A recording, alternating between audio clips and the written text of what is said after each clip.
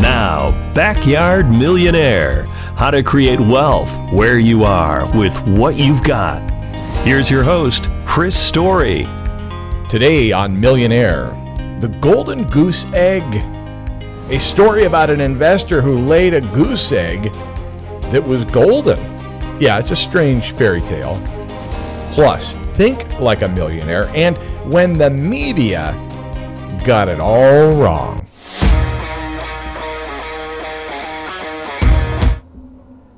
What a great show. I'm so grateful you're here. If you miss an episode of The Backyard Millionaire, fear not. You can always go to our website, ilovehomeralaska.com/podcasts. They're all there for you. Got a reputation I want to give you to live up to. Words matter and are so important. A new book out by Jonah Berger. I've invited him to be a guest here on the program. I hope he takes us up on that. His new book is called Magic Words. And I want to go over a couple different ideas behind the words and the ideas in his book. And I think that they could help you. And they've certainly helped me already. And I'm just barely scratching the surface of this groundbreaking book called Magic Words. This is going to sound self-serving, but truly it's not. I don't intend it to be self-serving. My brand new book, The Watchman, comes out July 1. In the meantime, having an audiobook produced, Michael Dukes is narrating, it's going to be phenomenal. No matter what, Michael Dukes is the kind of narrator that could pick up the phone book and I'd listen. He's just got a real talent for acting and voice work. So I'm so excited to hear my own book through his mouth. That sounds weird. But it's called The Watchman. Comes out July 1. In the meantime, here's what I'd like. I would like to give away 5 advanced reading copies in electronically, PDF version of the book, because I need your help. Just before we go to final press, I need your help. I need to know a couple of things, not a lot. Number 1, do you find it interesting? You better. Number 2, any little glitches? I had a book come out one time, and one of my friends picked up a copy of the book immediately. It was called The Backyard Millionaire. And in fact, the glitch is still in the book. I almost don't want to tell you, because if you get the book, I'd rather you just kind of skim over it rather than keep looking for it. But he found this little tiny glitch. And I was like, man, I wish he'd have read that before we hit publish. That would have been helpful. Because my editor didn't catch it. No offense, she does a great job, but it was in dialogue. And you get away with things in dialogue in the editing process that you do not get away with in the regular body of the text. So in the dialogue, I think she's just a little less aggressive. Let this little thing slip through. And I just thought, man, never again. Next book that goes to press, I'm going to have some advanced readers out there. I would like one of them to be you. I'm only going to do this with 5 people. If you're interested, again, it's called The Watchman. It's the first novel in my Jacob Mann series. The Making of Man short story is already out there. It's wonderful, by the way. You should pick up a copy. It's great. It really is. And The Watchman's going to be just as great, if not greater. And it's a novel. It's novel length. And so I'd like to send this ARC to you, advanced reading copy, in a PDF, in an email, and ask you to read it in the next 10 to 12, 15 days and give me your feedback while I still have time to correct a stupid mistake. So if you're interested in that, if you would like to read a novel before it comes out, text message me the word book at 907-299-7653, 907-299-7653, and I'll send you an advanced reading copy. I'm only going to do this with 5 people, and my only expectation is if you find some dumb error, you'll tell me about it. So let's talk about a reputation to live up to, because words matter in how you do everything in life. And this great book that I mentioned before, Magic Words by Jonah Berger, I want to give you just a really simple example, because if you've ever had kids or been around kids, you know that time to clean up is the least cooperative time of the day. It's like, going to bed and then time to clean up. Like, clean up the toys. Come on, clean up, pick up your room. Those words are empty. Here are the words that matter. Here's the words that will change everything. And this is a simple thing, and you can test this today.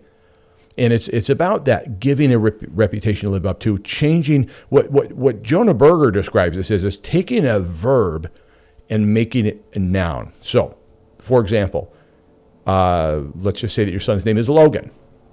Say, Logan, time to clean your room. Clean up now. Help clean up, Logan. And here's a better way to say it. Logan, it's time to be a helper. So you take the verb, you turn it into a noun. Now you've given your child a reputation to live up to. We want to, as children and as adults, we want to help people. We want to be of help. We want to feel useful. We want to feel significant. We want to matter. And the words that we assign to ourselves or to your children, if you're raising children, carry an identity. So I'll give you an example. Talked about the fact that I have this new book coming out. I'm an author. I'm a writer. I'm an author. Now, a number of years ago, I gave myself that reputation to live up to by putting on a website, an early iteration of a website, probably 10, 12 years ago, before I published my first book, and I put author on there. In my bio on that website, I put author. And I'm not kidding, several people, for no reason, came at me and said, wait a minute, you're not an author. What have you written? And I said, well, I'm just giving myself a reputation to live. I'm just assigning that to myself now because this is what I want to do, who I want to become. And I took some ridicule from some people, but it didn't bother me. And it shouldn't bother you. If you want to become an investor, say, for example, then you have to learn to save. And in the process of learning to save and in the process of becoming that investor, you identify as an investor. So let your verbs become your noun from now on. My example on that is for myself, my own self as an author. I now have 3 books in print, a 4th coming, and I'm working on a 5th. So I'm full-on author, working towards becoming a best-selling author. There's power in that language as well. I remember one time Robert Kiyosaki was interviewed by somebody. I don't remember if it was a Forbes magazine. It was some big publication. And the woman said to him, the interviewer said, I really want to be an author myself. And he said, well, why don't you just become that? She goes, well, I just don't want to go out and sell my book. I just don't understand sales. I don't like sales. And he goes, look, I'm a best-selling author, not a best-writing author. And she just took such offense at that, like that he was talking about how he wanted to sell more books. And it's like, again, it's language. Being a salesperson is an identity. And so those words carry power versus just, I want to be a literary figure known throughout history. So, okay, but just check your language and let your verbs become a noun. For example, again, and all I have is my own self to study. So I'm giving you examples from my life, not because I matter more than anybody else. It's just these are examples in my life that I can identify with what Jonah's talking about. So I didn't say I like to run. When I made the decision to run and to get more physically fit, I said I'm a runner. I'm a runner. And that's an identity. That's turning a verb into a noun. Reading, for example. Do you like to read, or are you a reader? Do you like coffee, or are you a coffee lover? Want to invest? Well, then it's time to become an investor. So I'll touch on a few more words. Jonah Berger also, this is a quick little aside, cites a study that was done in the 1970s, believe it or not. And because I say believe it or not, because I didn't really realize that there were Xerox machines in the 70s. I'm a child of the 70s, but I wasn't certainly making copies. So apparently the copy machine did exist in the 70s. And a study was done in New York at public libraries. And so what they did was they would have somebody lay in wait at a table nearby the Xerox machine. And when somebody would get to the Xerox machine, they would let them open the lid, put down the item that they were going to photocopy, and then the scientist, the person involved in the study, would interrupt them and say, oh, excuse me, may I please make my copy first? And they did a study, and 30% of the time, the person would just for no reason say, okay, which means 7 out of 10 people said no. Okay, remember that. 30% said okay and moved aside and let the person doing the study let them cut the line and get ahead of them, even though they'd already put their thing down on the photocopier. So 3 out of 10 said yes, 7 out of 10 said no. They added a word. Just one word made all the difference. Can you guess what that word was? Are you thinking please? No, that isn't the word. The word was because. What? It doesn't even make sense. It does when you think about it. When a reason was given, it didn't matter, the reason. So they studied different reasons, it didn't matter. When you added because, the acceptance and the allowance of you to skip ahead went up to 80%. 8 out of 10 said sure and stepped aside. They might have been thinking something besides sure, but they complied because the person said, excuse me, and they did it the exact same verbiage every time. Excuse me, may I please make my copy before you? And then because I'm in a hurry or because I only have 5 pages to copy. Either of those reasons following the word because increased the acceptance and the allowance, the success of the mission, if you will, from 30 to 80%. Isn't that fascinating? So remember, turn your verbs into nouns and just think about the words you're using in your own life. Think about the words you're using in public. And never forget what Dale Carnegie said. A person's name is the sweetest sound on earth. I'm Chris Story. When we return to the Millionaire Show, we're going to talk about when the media got it all wrong on real estate. Stick around.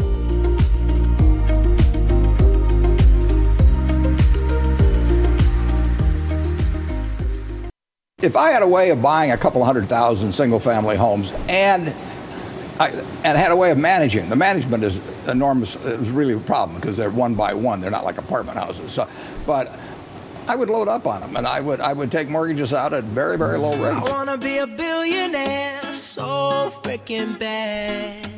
Buy all of the things I never had. I wanna be on the cover of Forbes magazine. Come on, who doesn't? Smiling next to Oprah and the Queen. Oh, every time I close my eyes, I see my name in shiny lights. Yeah, a different city every night. Oh, I swear the world better prepare for when I'm a billionaire. You're listening to The Backyard Millionaire. Somebody asked me the other day, are you going to have a sequel called The Backyard Billionaire? Maybe. One day. Guys got to have dreams. Why not? The Backyard Billionaire. That's got a ring to it. I'm Chris Story, along with your producer and engineer, Mr. David Webb. Thank you for being here. Thank you for those of you that have raised your hand. 2 copies of the book left. I'm looking for early readers. Give away an advanced reading copy. Got 2 left for my new Jacob Mann thriller called The Watchman. If you want to receive a copy, got 2 left. Text message me the word book, or some have said book baby. Send it at 907-299-7653. All right, let's get into when the media got it wrong. You're probably thinking, wouldn't it be easier to say when the media got it right? Yes, you would be correct. In his book, Real Estate 101, Gary Eldred lays out a series of articles, and it's absolutely fascinating. That these are just headlines and dates when they were published, when the media got it so wrong on real estate. He says, for the past 60 years, this was written in 2006, by the way, for the past 60 years, economists, Wall Street analysts, and other supposed financial experts have wrongly predicted the end of real estate. He said, let's take a quick trip through their far-off forecasts from years gone by. Okay, so here's the list. Again, these are headlines only, and I'm going to tell you what year. Ready? This is from Time Magazine.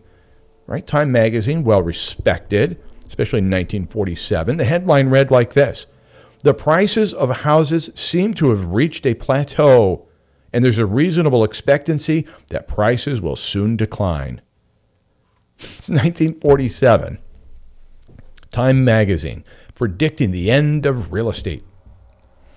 Here's another one. This from Science Digest, 1948. Houses cost too much for the mass market. Today's average price is around $8,000, out of reach for 2/3 of all buyers. Here's another one from House Beautiful. If you bought a house since the war, you've made your deal at the top of the market. The days when you couldn't lose on a house purchase are no longer with us. November 1948. House Beautiful said that.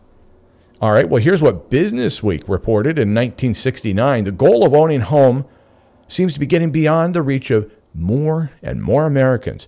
The typical new house today costs $28,000. If I had a Wayback Machine, I wouldn't even have to go all the way back to 1969. Do you realize that? Do you realize if you had a Wayback Machine, you could simply go back to 2002, 2006, 08, 2019. Hello. Is this thing on?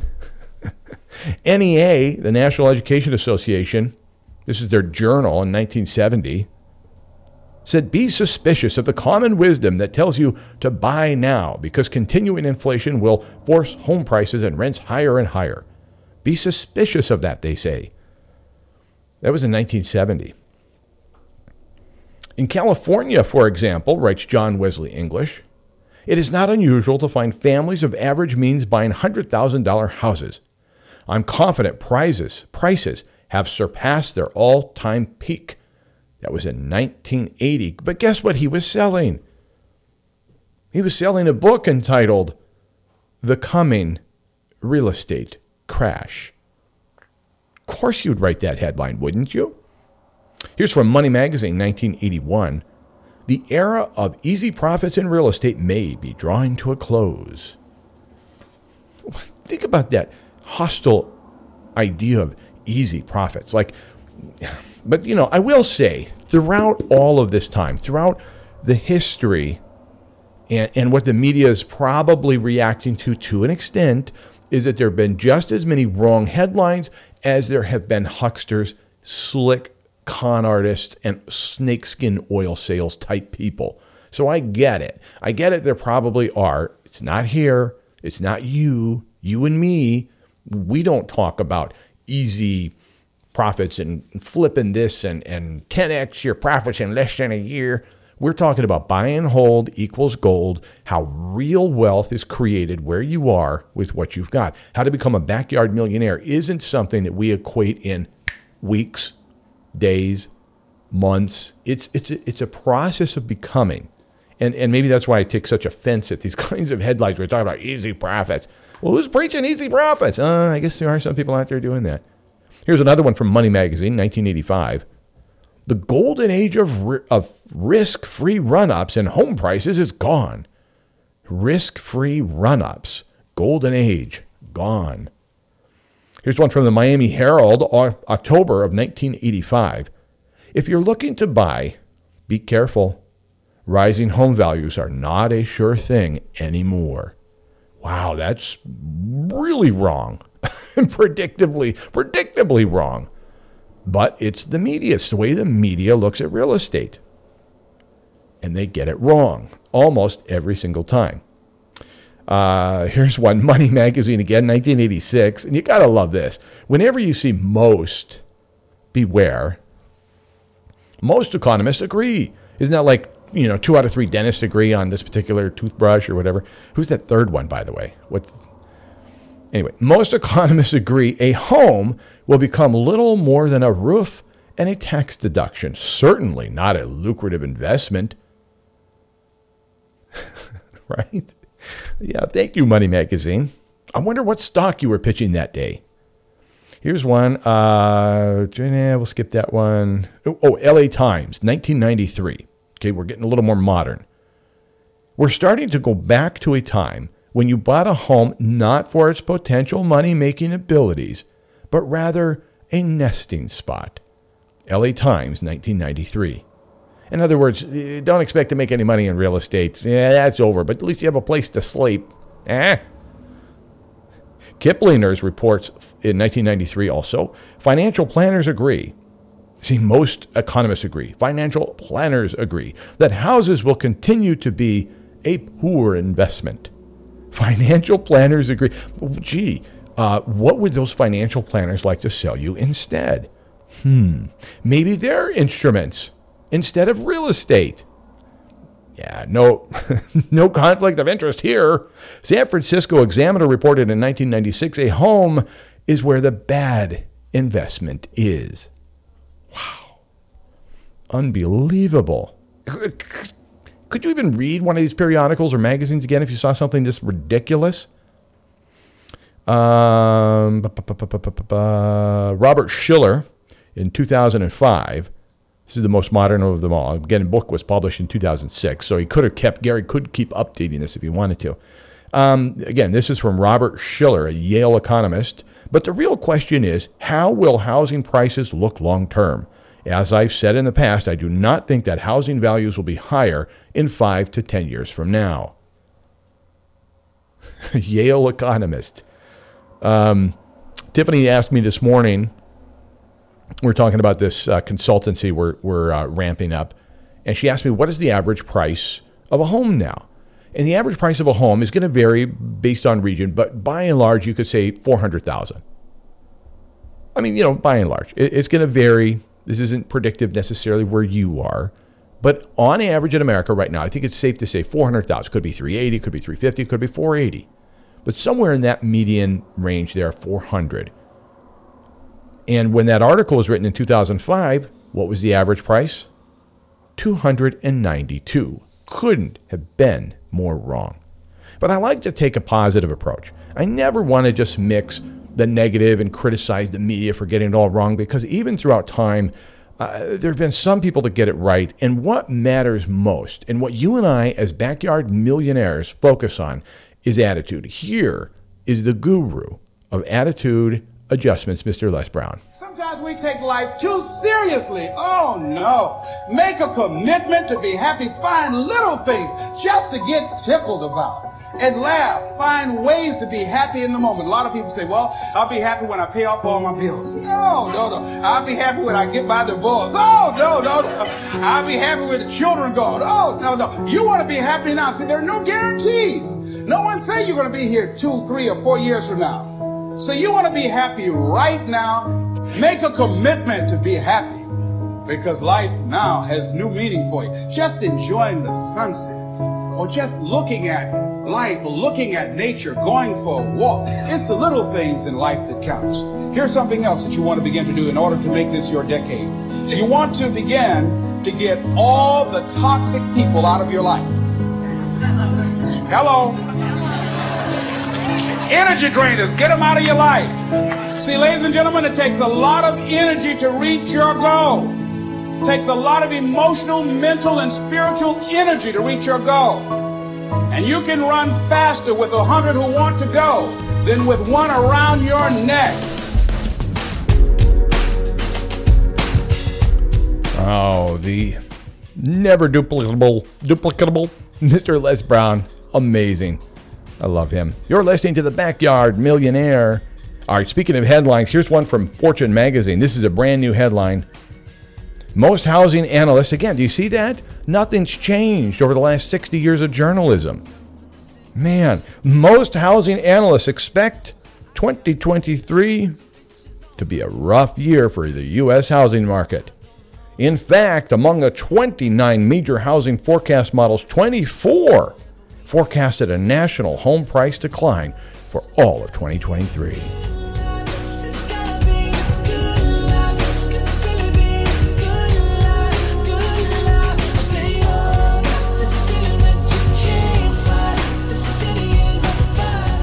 Look, no matter what, don't get all your news here.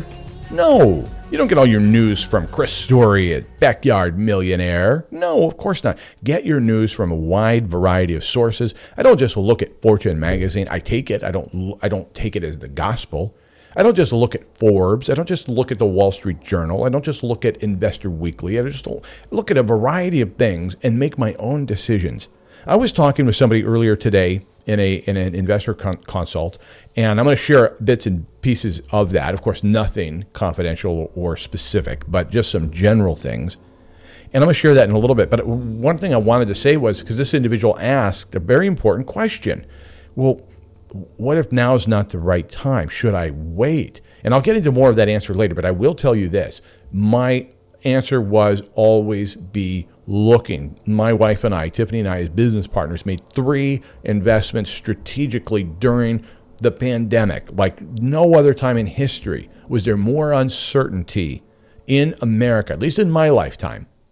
And yet we still said yes and moved forward and didn't think twice about what Fortune magazine or Forbes or anybody else thought about it. We made our own decision. We're making our own path forward, and so should you. I'm Chris Story. When we return, we're going to talk about rent to own. We're going to dive into a couple of more words right here on The Backyard Millionaire. Stick around. You're listening to The Backyard Millionaire, how to create wealth where you are with what you've got. I'm Chris Story. You can find me online at ilovehomeralaska.com. ilovehomeralaska.com. I want you to rent to own. People ask a lot about rent to own options. Are there any rent to owns available, lease options, these kinds of things? And it's very rare. It's almost impossible to put together a good rent to own scenario for both parties, both the seller and the prospective buyer. It's very difficult, and it doesn't happen very often. It's not that it cannot happen. It just doesn't happen very often. But I still suggest if you're renting, you rent to own. And I say to follow that up with, and one day you will. So it's more like a mindset is what I'm proposing. So if you're renting currently and you want to own, I'm saying rent to own as though you own, and one day you will. Napoleon Hill put it like this: whatever you can conceive and believe, you can achieve. But you've got to be able to conceive it first. So you have to be able to see yourself as an owner, which means you must have an owner's mind, an owner's mindset. Now, I do not want you as a tenant, as a renter, I don't want you repairing the roof out of pocket. I don't want you, replacing a major system in the house. That's not your obligation. It's not your responsibility. But I want you to take an interest in it. I want you to understand how the systems work. And if there is a problem, you report it to your landlord, of course. But how about this? What about some small improvements? Can you get an agreement to paint? Maybe the paint isn't necessary. And by the way, not primary colors. No, you've got to be able to think like an owner, which means you're not going to stylize the paint so much so that you have bubblegum pink on the walls of your daughter's room. I've seen this. You can't do it. Don't do that. Nobody wants that. Maybe you did for a minute, but even after it's done, you're probably going, milk was a bad idea on a hot day. It's not a good thing. So I want you to take an interest, though, and offer up some repairs, offer up some upgrades, offer up the ability to do something. I'm going to give you an extreme example. I'm not promoting this as an idea, but it's an extreme example in one of my rentals. Tiffany and I rented to a couple who had previously been owners.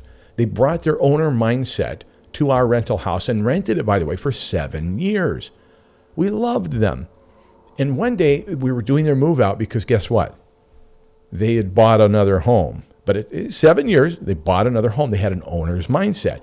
Well, we went through and I said, they were taking us through the house. This is the first time we'd been in a while. And they said, yeah, we replaced this window last year. And I said, whoa, what?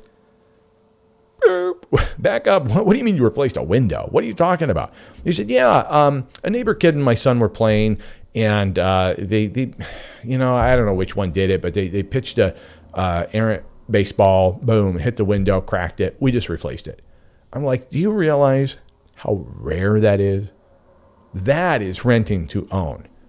That is rent like you own, and one day you will. Whatever you can conceive and believe, you can achieve. If you can see yourself, conceive as an owner. Again, that's a verb. Own is a verb.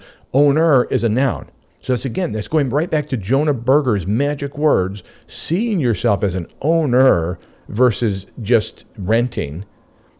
See it, believe it, and you can achieve it. So yes, rent to own is alive and well, but you yourself have to put that into play.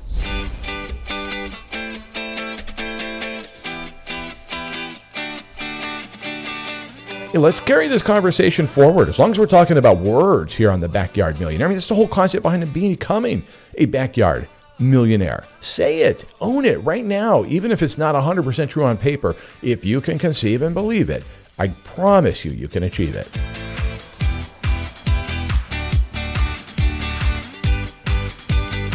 And we take that concept of words and let's take it to the next level. Going back to Jonah Berger's book real quick, Magic Words. By the way, speaking of books, all the books are given out. Thank you. I'll be connecting with you, those of you that are advanced readers. You've raised your hands and said, yes, you'll be an advanced reader. I've ended up getting more than 5, but I'm going to select 5 of you, the first 5, and I'll be connecting with you to get your email address and send that off to you as soon as the program's over. So going back to Jonah Berger's book, Magic Words, let's talk about can'ts and don'ts. He suggested you turn can'ts into don'ts. For example, can't takes power away from you, he says, and puts that power on an outside force, an external force. When you can't do something, it's not within you. In other words, it takes the locus of control out of you, takes away your agency, and gives it to something else, some other force outside of you, and that's disempowering. And an empowering way to look at it is, I don't. That keeps the locus of control, that keeps your personal responsibility paramount in this whole process. If you don't do something, it's on purpose. It's your purpose. It's because you do not want to. Like, for example, I don't cheat on my wife because she'd kill me, puts the control outside of her. I don't cheat on my wife because I love her, puts the control back on me. I can't eat that. I'm fat. It's almost as though the food made me fat. It's like the food does it. I can't eat that. Versus I don't eat that. I'm fit or getting fit. It's a choice.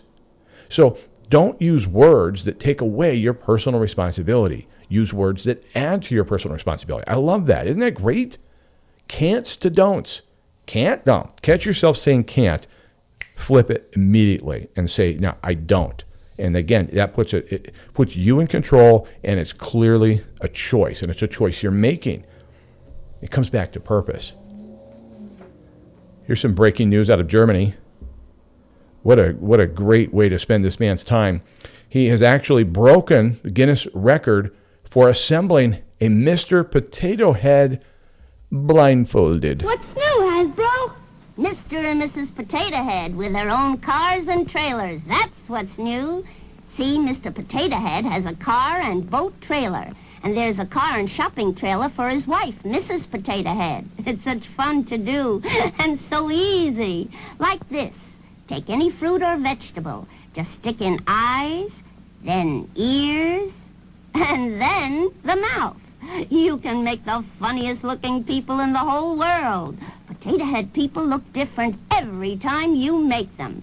Mr. and Mrs. Potato Head with cars and trailers come in $1 and $2 sizes. She's got a smile that it seems to me reminds me of childhood memories where everything was as fresh as a bright blue sky.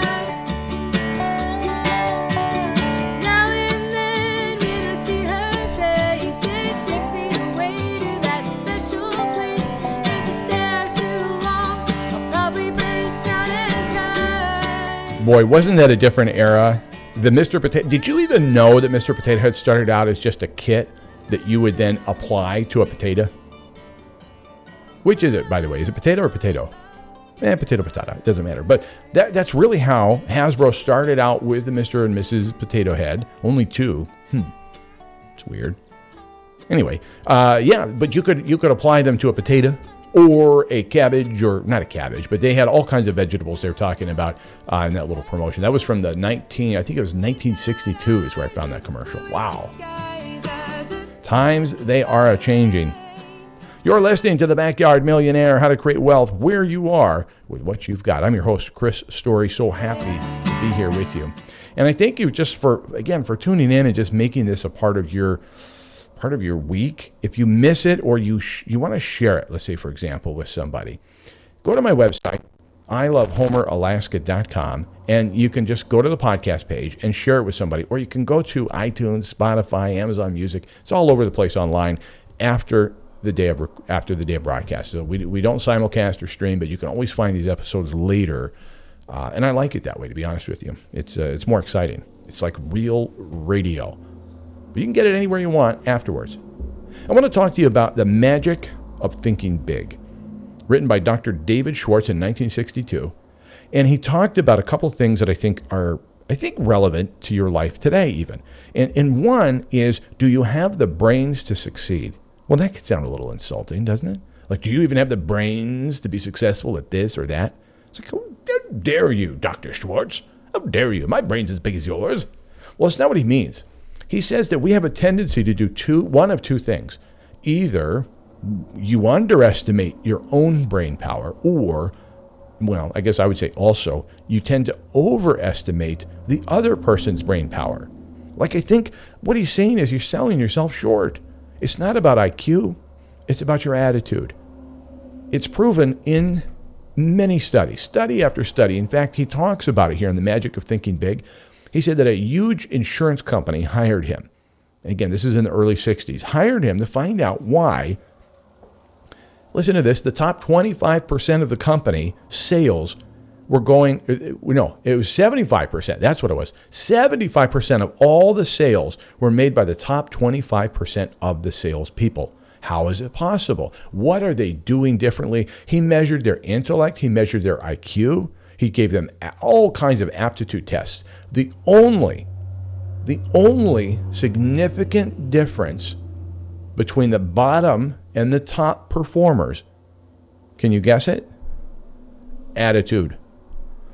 And they genuinely loved people. They were positive. They didn't worry as much as other people, and they loved people. They truly liked people. And that made all the difference. And it reminded me of what Zig Ziglar used to say, that your altitude is determined by your attitude, not your aptitude.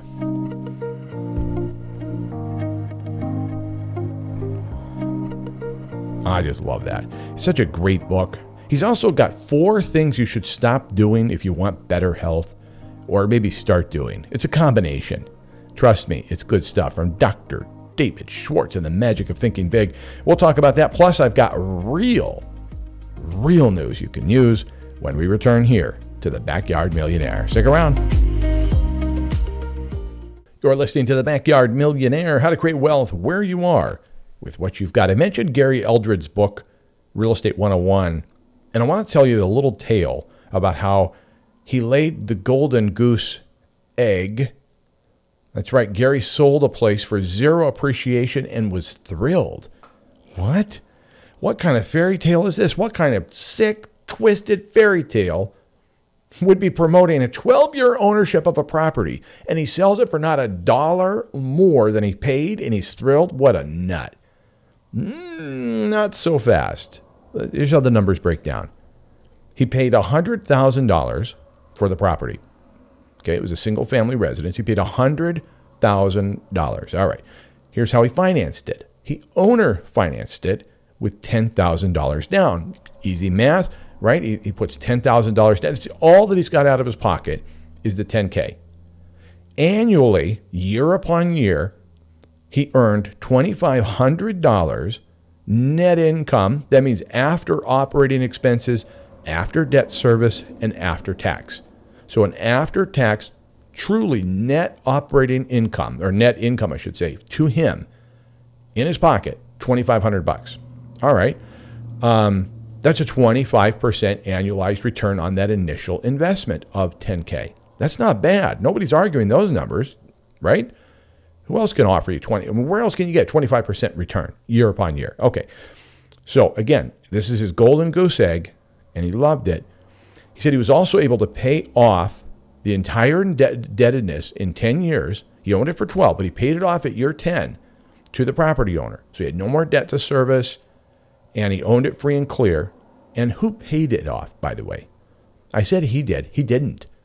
In fact, Gary did not pay it off. Gary didn't put another dollar into the investment of his own, out of his own pocket, beyond the $10,000. So who paid off that $90,000 loan? That's right, the tenants did. So he used other people's money to pay off the loan. So he used first money, other people's money used was the homeowner, turned that into his money, and the tenants paid it off through that note over the 10 years. So here's how it breaks down and why Gary Eldred was thrilled to sell the property for the exact amount that he paid, using air quotes, what he paid, because that $10,000 investment now was worth $100,000 in his pocket, plus 12 years at $2,500 a year. That's another $30K. So now he took $10,000 and made $130,000 out of it. Well, of course he loved that investment. And his whole point in that chapter is to illustrate you don't need appreciation. It's only one leg of the stool. Would he have taken more for the property if he could have gotten it? Of course. Of course. But he happened to be selling at the bottom. He happened to be selling it in a bit of a trough. So there's a really good chance over the 12 years that he owned that property, it went up to, say, $120,000 value, or maybe $130,000. And then, boom, comes a little bit of a dip in the market, which happens every 10 years. Cyclically, it's true. You can't deny it. It's there. It's real math. So maybe he decided to sell in the trough. Why? I don't know. He had a better use for that $100K. He had exhausted his interest in the property. Maybe he had exhausted the depreciation value was gone. It just wasn't as big of a tax benefit for him, or he just wanted another property. It doesn't matter. He was thrilled with a net goose egg on the 12-year appreciation side of it, simply for the fact that he got so much else out of it. It's a great perspective. It really is. So keep in mind, if you're looking in an area that you think, what if it doesn't appreciate in the next 10 years? Who cares if you structure the rest of the deal right? That's just one of the values, is appreciation. It's called phantom income. I love it. But you don't have to realize it to win. Hey, what do you call a detective who's also a real estate agent?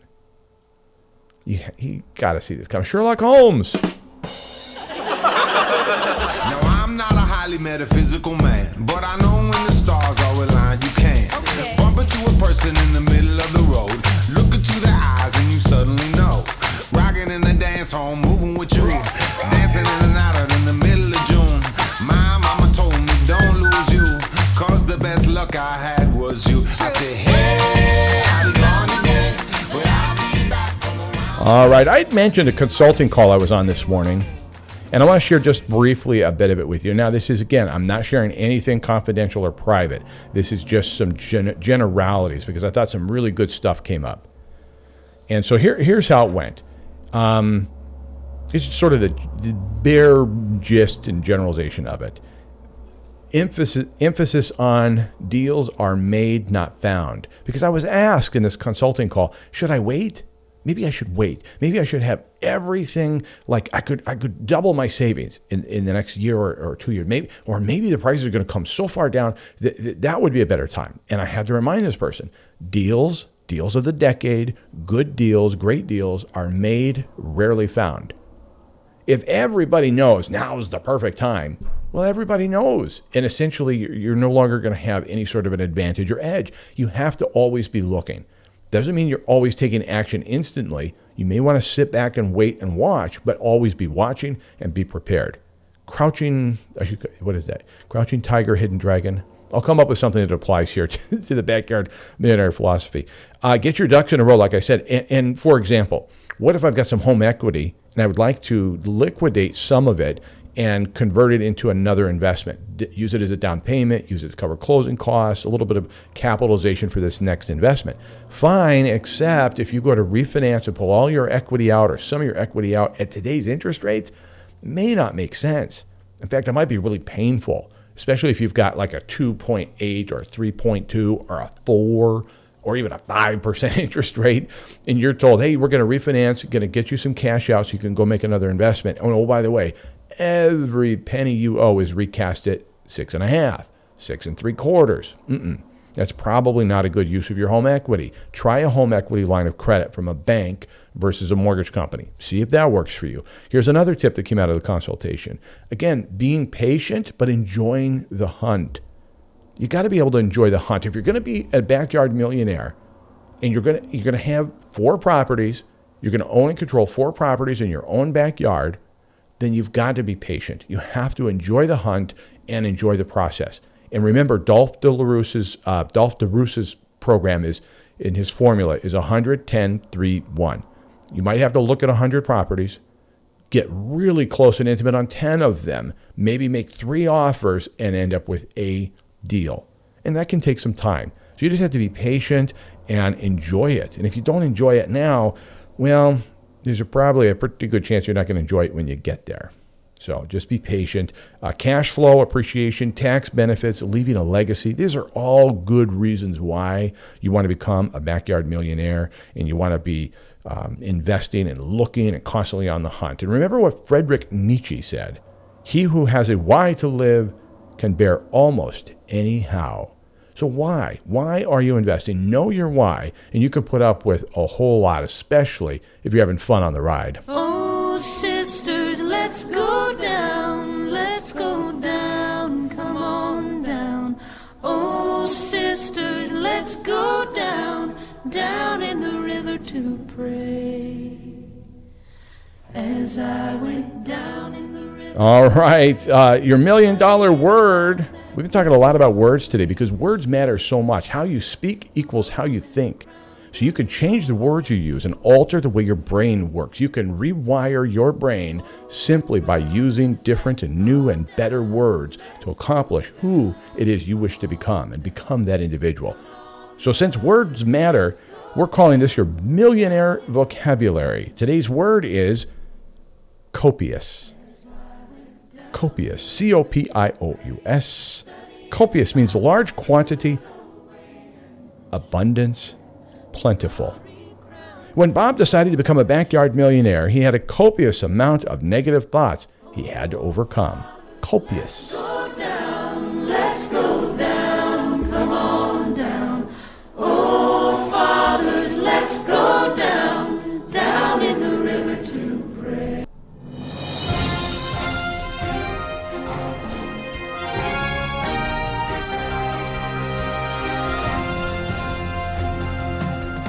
This just into the Backyard Millionaire News Desk, ripped from the headlines.